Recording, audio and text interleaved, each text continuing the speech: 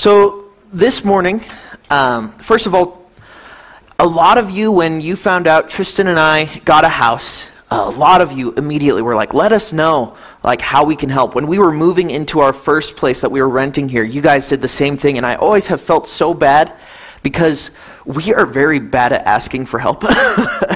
And oftentimes we do it, and you guys are like, let us know when you need help, and we're like, oh, we're done already. And I've always felt so bad, and I don't know if I've said it enough, but thank you guys so much for always offering to help and supporting us in any way that we've needed as we've made these transitions. And I greatly appreciate it. And I hope you guys know that. But we have been in our house for about a month and a half now, right? Yeah, that's crazy. Our dog has already dug way too many holes in our yard. And one of the things that we have discovered pretty quickly is that there are things you have to work on in a house that you own. There is no landlord that you can call when you look at the outlet and it is about to fall into the wall. That falls on you now. Thankfully, I've got church family that have been able to answer my panicked phone calls when I'm like, I don't know what to do and I'm terrified of electricity. I've had people go like, calm down, I'll come over, right? And it's been awesome. But one thing about a house is that there tends to be work with it. And so this morning I've got a hypothetical situation for you. Again, hypothetical. I hope I don't panic you with this. Let's say instead of the house that Tristan and I bought, let's say we find a fixer-upper. And by fixer-upper, I mean really fixer-upper. Like, let's say it needs, the walls need to be painted. The carpet could use replacing, or at least a lot of shampooing. And then the foundation is crumbling and about to collapse. Let's say that. And again, this is hypothetical. Don't freak out. This is not the house we're actually living in. But if we actually go through and buy this house, what should come first that we need to fix? Foundation, right? Like, I highly doubted any of you would be like, obviously you need to paint those walls. Right? What'd you say, David? Nothing? Okay. Obviously, it makes no sense if someone's wasting their time painting walls of a house that's going to crumble in on itself. Right? It makes no sense for someone to work on something superficial if the foundation is weak. So, the reason why I bring this up is because today we're going to be looking at what is foundational for us as the people of God. We've been going through the book of Nehemiah. Pastor Andy started it just this last week, and I'm super excited. I love it when we get to go into the Old Testament because we get to see how God has been continually faithful and how that continues on through us as well. So in Nehemiah, we looked at the first part, and Nehemiah finds out that they're back in Jerusalem. They have built the temple, but there are no walls. And this bothers him. It says that he is wailing and praying, and he talks to God, and he asks him, what should we do? And God has obviously placed it on Nehemiah's heart to do something about this. And he opens the doors to where he goes to the king, and the king's like, whatever you want, right? Get it done. And Pastor Andy's point was like, when God places something on your heart, that's usually not God saying like, man, it'd be really cool if someone did something about this, right? But instead, it's what are you going to do about it? And it's cool how we get to see how faithful he is when he opens those doors in ways we don't expect. Now, today we're taking a pause in Nehemiah since Pastor Andy's not here, and we're going to look at the book before Nehemiah. We're going to be in the book of Ezra. And Ezra is actually the book that shows the beginning of the people returning to Jerusalem, leaving their exile and going back home. And before we look at our text today, I want to clarify something. There's a lot of temptation to look at the Old Testament and be like, do we really need that as the church? We've got the new part, right? New's better than the old, isn't it? Or to look at it and be like, well, we're on this side of the cross, so that doesn't really matter as much. But like what we've said before, this tells us a lot about the God that we serve and how his plan has been set from the very beginning and how he has fulfilled it through Jesus. And so it's because of this temptation we often avoid a lot of the Old Testament because we think it's, well, old. We think it's outdated. We think that it doesn't really apply to us. As an example, we can often look at, one of my favorite examples is in, I believe it's 2 Kings. Elisha is chopping down wood with some of his friends, and this guy's axe head falls off and goes into the water. And he says, "Oh no, it's borrowed." And then Elijah takes a stick and throws it in there, and the axe head floats, and then they just move on. I remember when I read that for the first time, I was like, I don't know what to do with that. It's like, what is that? If you lose your stuff, God will help you find it? Is that the application for that story there? It's really hard to see the significance, but we have to follow a rule. And this rule is, the Bible is for us, but it's not about us. Especially when we read our Old Testament, we are reading history. We are reading the stories that happened to real people. Real moments where God stepped in. The example I think of, I warned my little brother 5 minutes ago that I was going to talk about him today. There was a moment where my family found old family videos when me and my older siblings were from 3 to 6. And we were watching them and having a fun time. And Caden, who was about 4 at the time, he comes up and he is upset. He is like, "Where am I in these videos?" And we didn't have the heart to tell him, I think because I was the annoyed, just barely older brother, I was like, "You weren't born yet." And then my family lovingly was like, "Oh no, you're in here. See, oh, you dove behind the couch." And he was placated by that. He's like, "All right, cool. I was in there. I'm just behind the couch." Right? Sometimes we have that approach to Old Testament where we look at it and we're like, why can't I just take something from this? What's in this for me? But we have to submit to the fact that this is not a letter to us specifically. This is history. These are real moments happening to real people, and we just have to sit and watch, and we can learn through the choices. We can learn through the results of these stories. But when we're quick to be like, all right, I can take this and run, we often miss out on so much. So remember the rule. The Bible is for us, but it's not always about us. Can we agree with that this morning? All right. See, God has something we can learn from these stories in history. But we're not the main point. That's the rule. So Pastor Andy shared a bit of the background already of what's going on here. We're going to briefly rehash it. The people of God are being allowed to go back to Jerusalem and rebuild. And this is after 70 years of exile, after the southern kingdom was vanquished. They were conquered, and the city was destroyed. The old temple was destroyed. If we look at the end of the book of Joshua, we see that he addresses the people. This is after they've conquered the land of Canaan. They have gotten the promised land, and they've divvied up the land to all the people. And he says, now you have a choice. You can worship the gods of the land, you can worship the gods of your ancestors, or you can worship the one true God. And this is where we get the famous verse, as for me and my house, we will serve the Lord. Joshua says, you have a choice. Either serve the God that has been faithful to you, that has delivered you out of Egypt, and to seek him always, or forsake him. And you'll face consequences. And what's funny is the people of God, they're like, oh, of course we're going to follow God. He's been nothing but good to us. And Joshua's immediate response is, no, you won't. That's kind of harsh. But here Joshua has led these people through battle. He's seen how flaky they are on commitment to God. And he says, you will rebel. And God will not tolerate that. He says, eventually, it'll lead to your destruction. That God has been good, nothing but good to you. But since you forsake him, you will end up being forsaken. You will end up being conquered and taken away. But that's not where it ends. Actually, Jeremiah 29:10, right before the favorite verse of, for I know the plans I have for you, he says, in 70 years after you've been captured, my temple will be rebuilt and my people will return. That even though God knew his people were going to be unfaithful, he had a plan to restore them.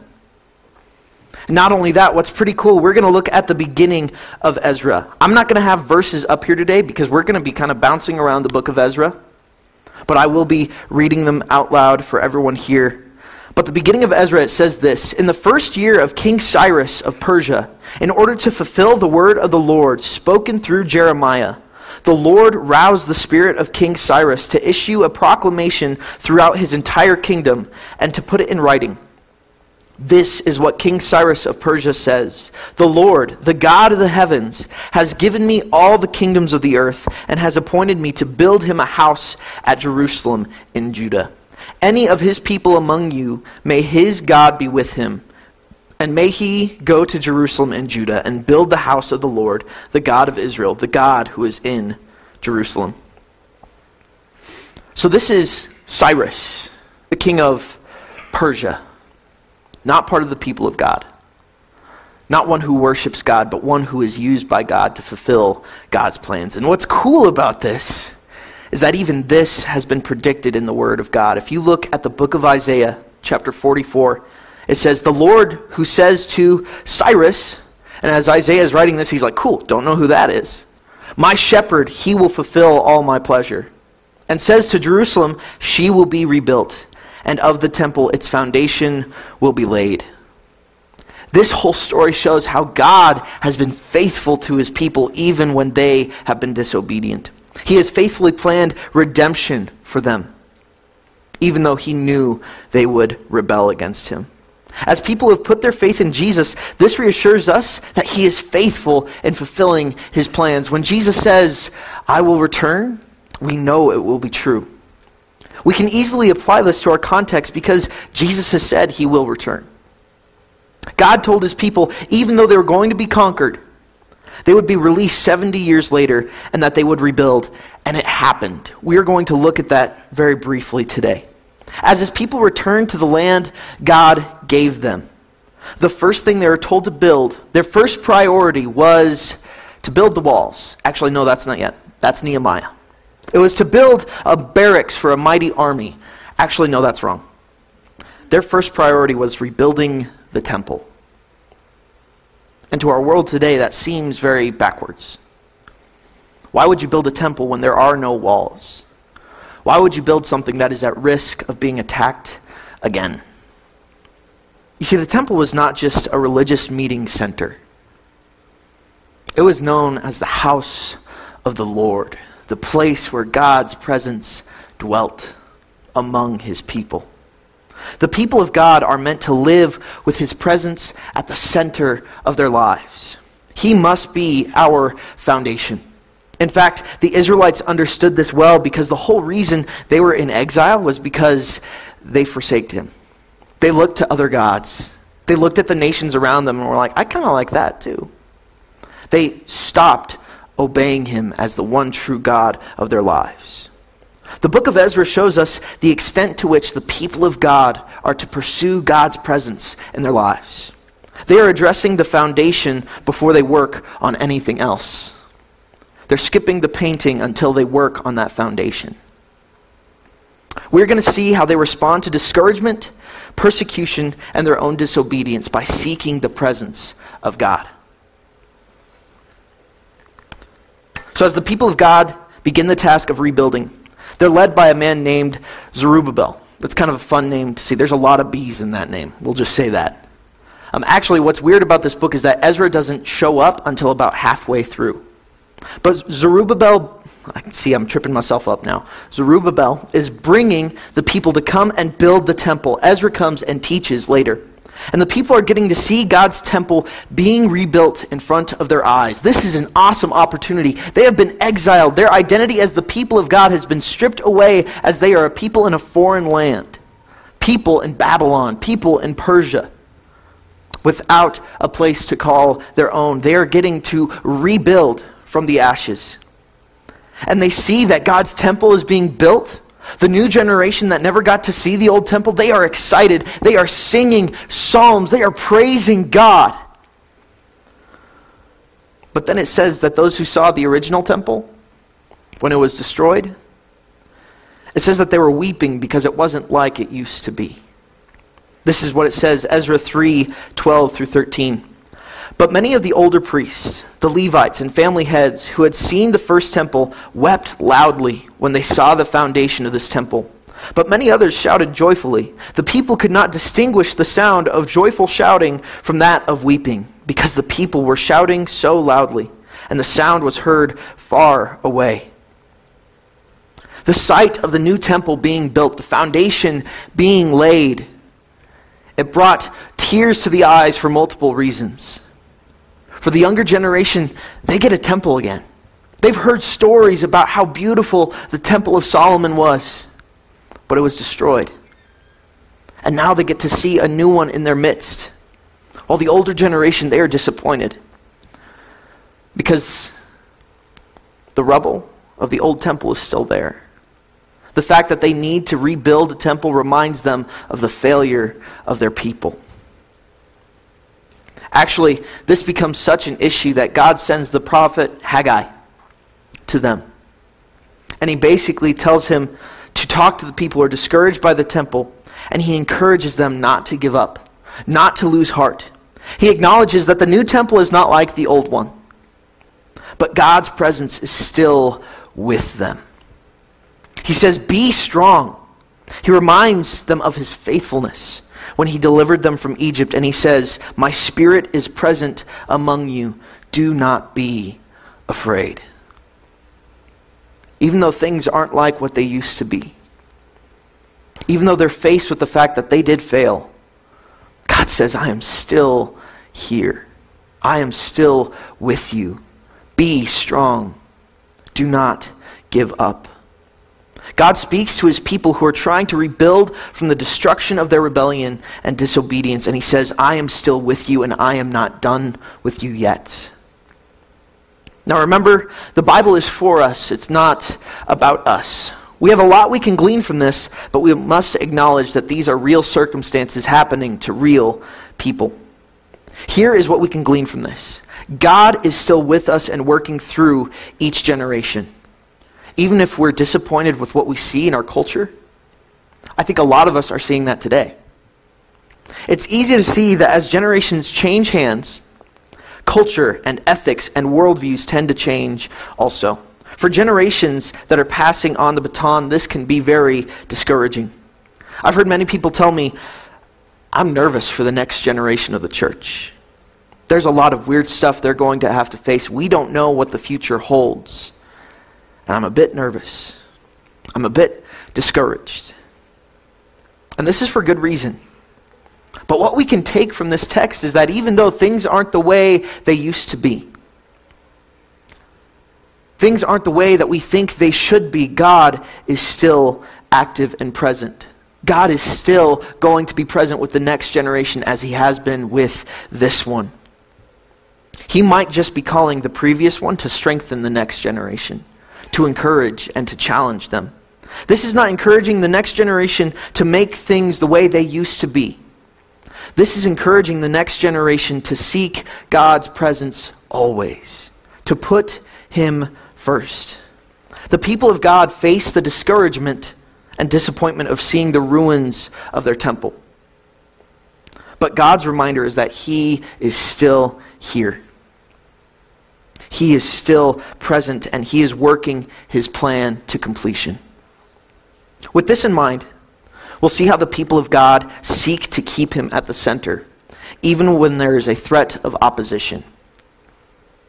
When the people of God get to the ruins of Jerusalem, they prepared sacrifices to the Lord. They committed themselves to honoring the Lord with sacrifices. Actually, this is how Ezra puts it here. It says, "They set up the altar on its foundation and offered burnt offerings for the morning." And this is Ezra 3:3. "And evening. And on it they prepared the offerings to the Lord, even though they feared the surrounding peoples." See, the people of God were willing to honor God no matter who saw. They realized that beforehand they compromised too much, that they let the other nations influence how they worship God or how they didn't worship him. And so this time they were going to sacrifice and worship God right in the wide open, no matter who saw. Because instead of fearing the people, they wanted to trust that God was still with them. They have a fresh memory of what it was like to not have God at the center. Later on in chapter 4, we see that they face opposition. It says that enemies come to stand against their work, and they oppose those trying to stop them. And it says that because they stand against their opposers, it says that they bribe and they lie to city officials to keep the temple from being built. And this does end up discouraging them from building the temple. The book of Haggai shows us that God has to kind of spur his people on to keep building, and he reminds them, I am still with you, be strong. And so they continue to rebuild. And at this point, there's a new king in Persia. Cyrus is gone, and we see Darius. This is the same Darius in the book of Daniel. And when they ask what's going on, they see that they continue to build. They're like, weren't you told to stop? And they said, actually, Cyrus gave us a command to build. It was the king of Persia himself who said we could come and rebuild. And they encouraged Darius to go check the records, and he looks and he's like, actually, they're right. So give them whatever they need. They go from being opposed from the people of the land to having 2 royal decrees behind them. And it wasn't easy to obey God in the midst of opposition, but they did. They were willing to honor and praise God in their lives, no matter what the consequences were. And God honored this. Yes, they did fail. They let fear get in the way. They did stop. But God was patient, and he encouraged them to keep going. God continued to walk with them and challenge them. Again, the Bible is for us, but it's not about us. So what can we learn from their story? We might not be rebuilding a temple while risking opposition, but we do risk opposition in other areas. We face it in our families when we try to keep God at the center, while the culture tries to tell us how our kids are supposed to live, how parenting is supposed to look like. We face it whenever we interact with unbelievers and we're scared to share what we believe in. We face opposition in most circumstances when we are trying to keep God at the center of our lives, but it is worth it. We might fail. We might be tempted to walk away, but God is with us and works with us as we fight to love him and keep him at the center.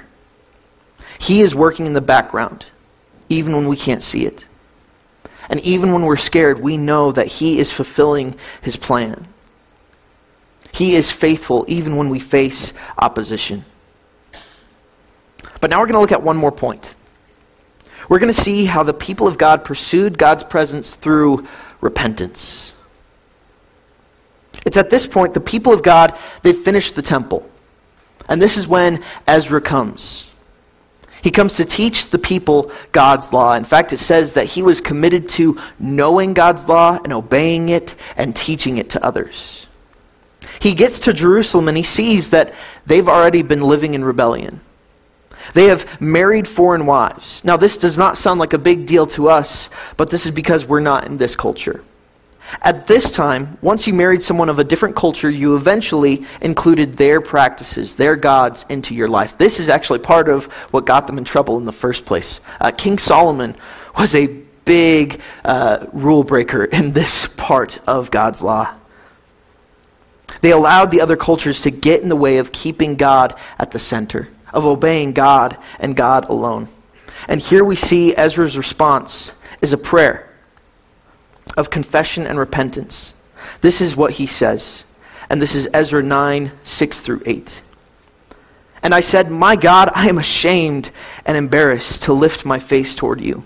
My God, because our iniquities are higher than our heads and our guilt is as high as the heavens. Our guilt has been terrible from the days of our ancestors until this present time. Because of our iniquities, we have been handed over, along with our kings and priests, to the surrounding kings and to the sword, captivity, plundering, and open shame, as it is today.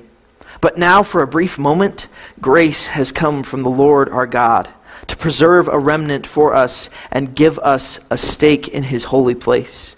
Even in our slavery, God has given us a little relief and light to our eyes. You see, here, Ezra acknowledges the sin and rebellion. He says, Lord, we have been unfaithful. That's why we are in this situation in the first place. And he praises God for his grace. because he knows it is undeserved. It is a gift from God. The fact that God has faithfully pursued his people even though they have rebelled. His presence is still there and readily available for anyone, even if they fail, even when they fall short, which we all do. After this, it shows that the people join Ezra. They realize their guilt, and they confess, and they ask for forgiveness. And this is where we must navigate the text very carefully. Because after this, it says that in response to their guilt, some of the families divorce. It says that they send away their foreign wives and children. Now let's make one thing clear. God does not command this from them. This is their personal response to their guilt and rebellion. They stopped at nothing to remove any possible chance for rebellion in their lives. This is not something that carries on beyond this circumstance. This is descriptive, not prescriptive. In other words, this is saying what they did in response. This is not saying this is how everyone should respond. On this side of the cross, we see what Paul says about marrying someone who doesn't believe. He encourages people not to, not because they should divorce them afterwards, but because it will make life challenging. Because it's very hard for two to become one when they're going in opposite directions. And so he says, don't do it because you will make your life more challenging. But again, divorce is not encouraged. So with this being said, what can we glean from this? Because this seems a little odd. It shows us the principle of making sure nothing can keep us from seeking God's presence at the center of our lives. Again, please don't misunderstand. This is not a command to divorce an unbelieving spouse. Actually, the book of Malachi says God hates divorce. And the only time we see that it's allowed is if there's extreme circumstances. That was their personal response to this context. So please don't go home and say, my pastor said divorce is what God wants for me. That's not it, okay? We have to remember that these are real people in history, attempting to navigate obedience to God. And sometimes they wrestle with it, like we do today. Rather, what we can apply is looking at our lives and asking, what do I allow to have a closer place in my heart and mind over God? That's a dangerous question because it can change our habits, hobbies, and daily living. What walls am I painting instead of reinforcing my foundation? If we truly ponder this question, we might be shocked at some of the basic things in our lives we tend to allow to take over our mind rather than God. I can't tell you how many students I've talked to encouraging them to turn off their phone for a week and use that time to spend with God, and they have looked at me with this like I just asked them to cut off an arm, right? It sounds so simple, but sometimes it's challenging when we've relied on it, when it's become just part of who we are. If we're honest with ourselves, these questions challenge us at pretty basic levels. Before we're ever even close to having to cut off friendships or changing careers even, there are some basic things that might need to be removed from our lives that can tend to get in the way of God. These kinds of questions put things like hunting and fishing,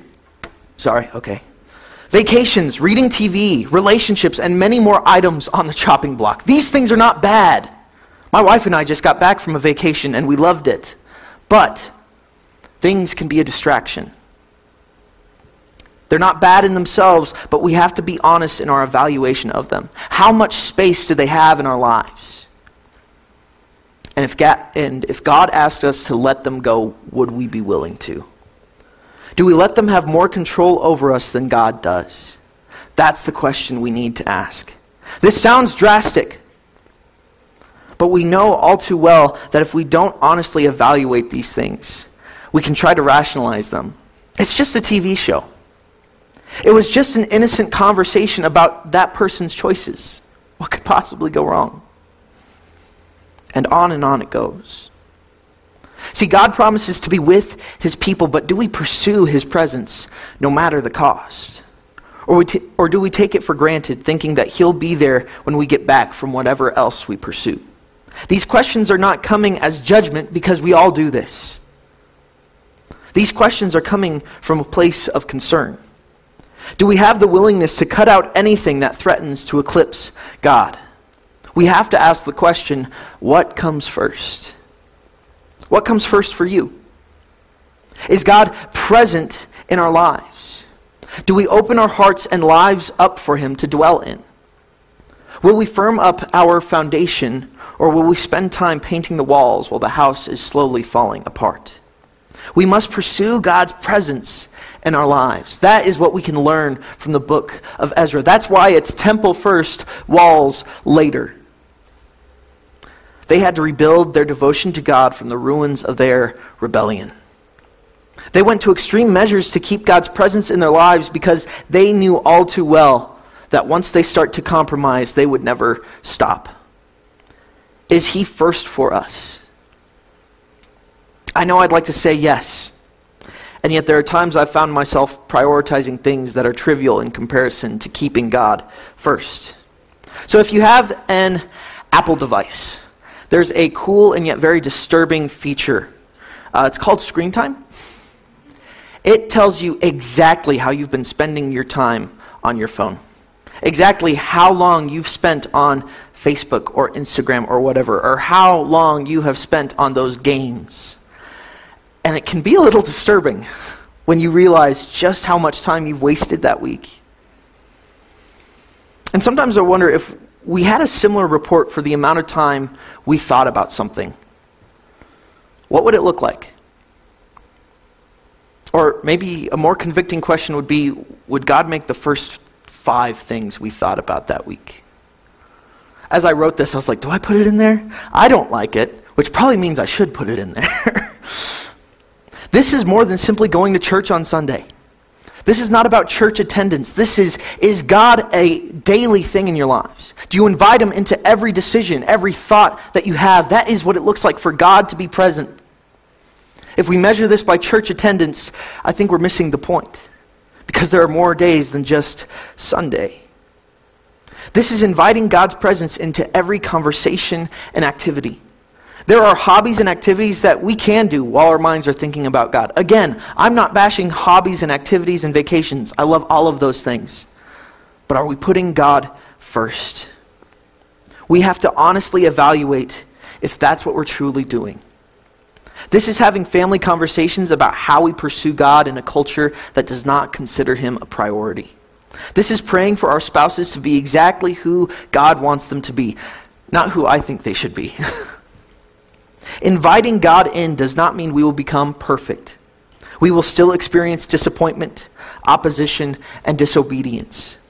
But it does mean that in the midst of those times, our hope is in the one who is always faithful and always present, and is always there when we need to run to him. Jesus told his disciples, I am with you always, even to the end of the age. We also know that from our study in Acts, God's presence dwells within us through the power of his Spirit. The choice is ours on whether or not we listen to that presence or we choose to walk away. God is always with us, but will we choose to lean in, to keep him at the center? The book of Ezra shows the people of God rebuilding the temple, seeking to make God the point again. The New Testament shows that we are the temple of God. We are the place that God's presence is supposed to dwell. Do we take that seriously? Do we seek to keep him there and to show him to others as well? Our call is to pursue God's presence no matter the cost.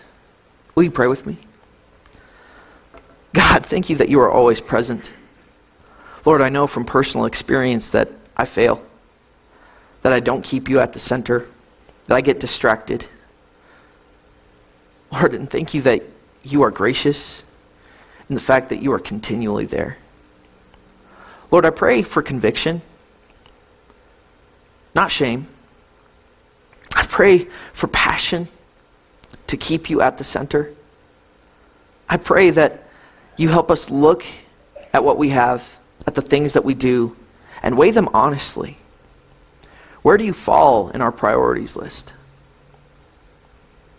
God, I pray that you help us as your community, as your gathering, as your church, to encourage and challenge one another, to keep you at the center. Pray this all in your name. Amen.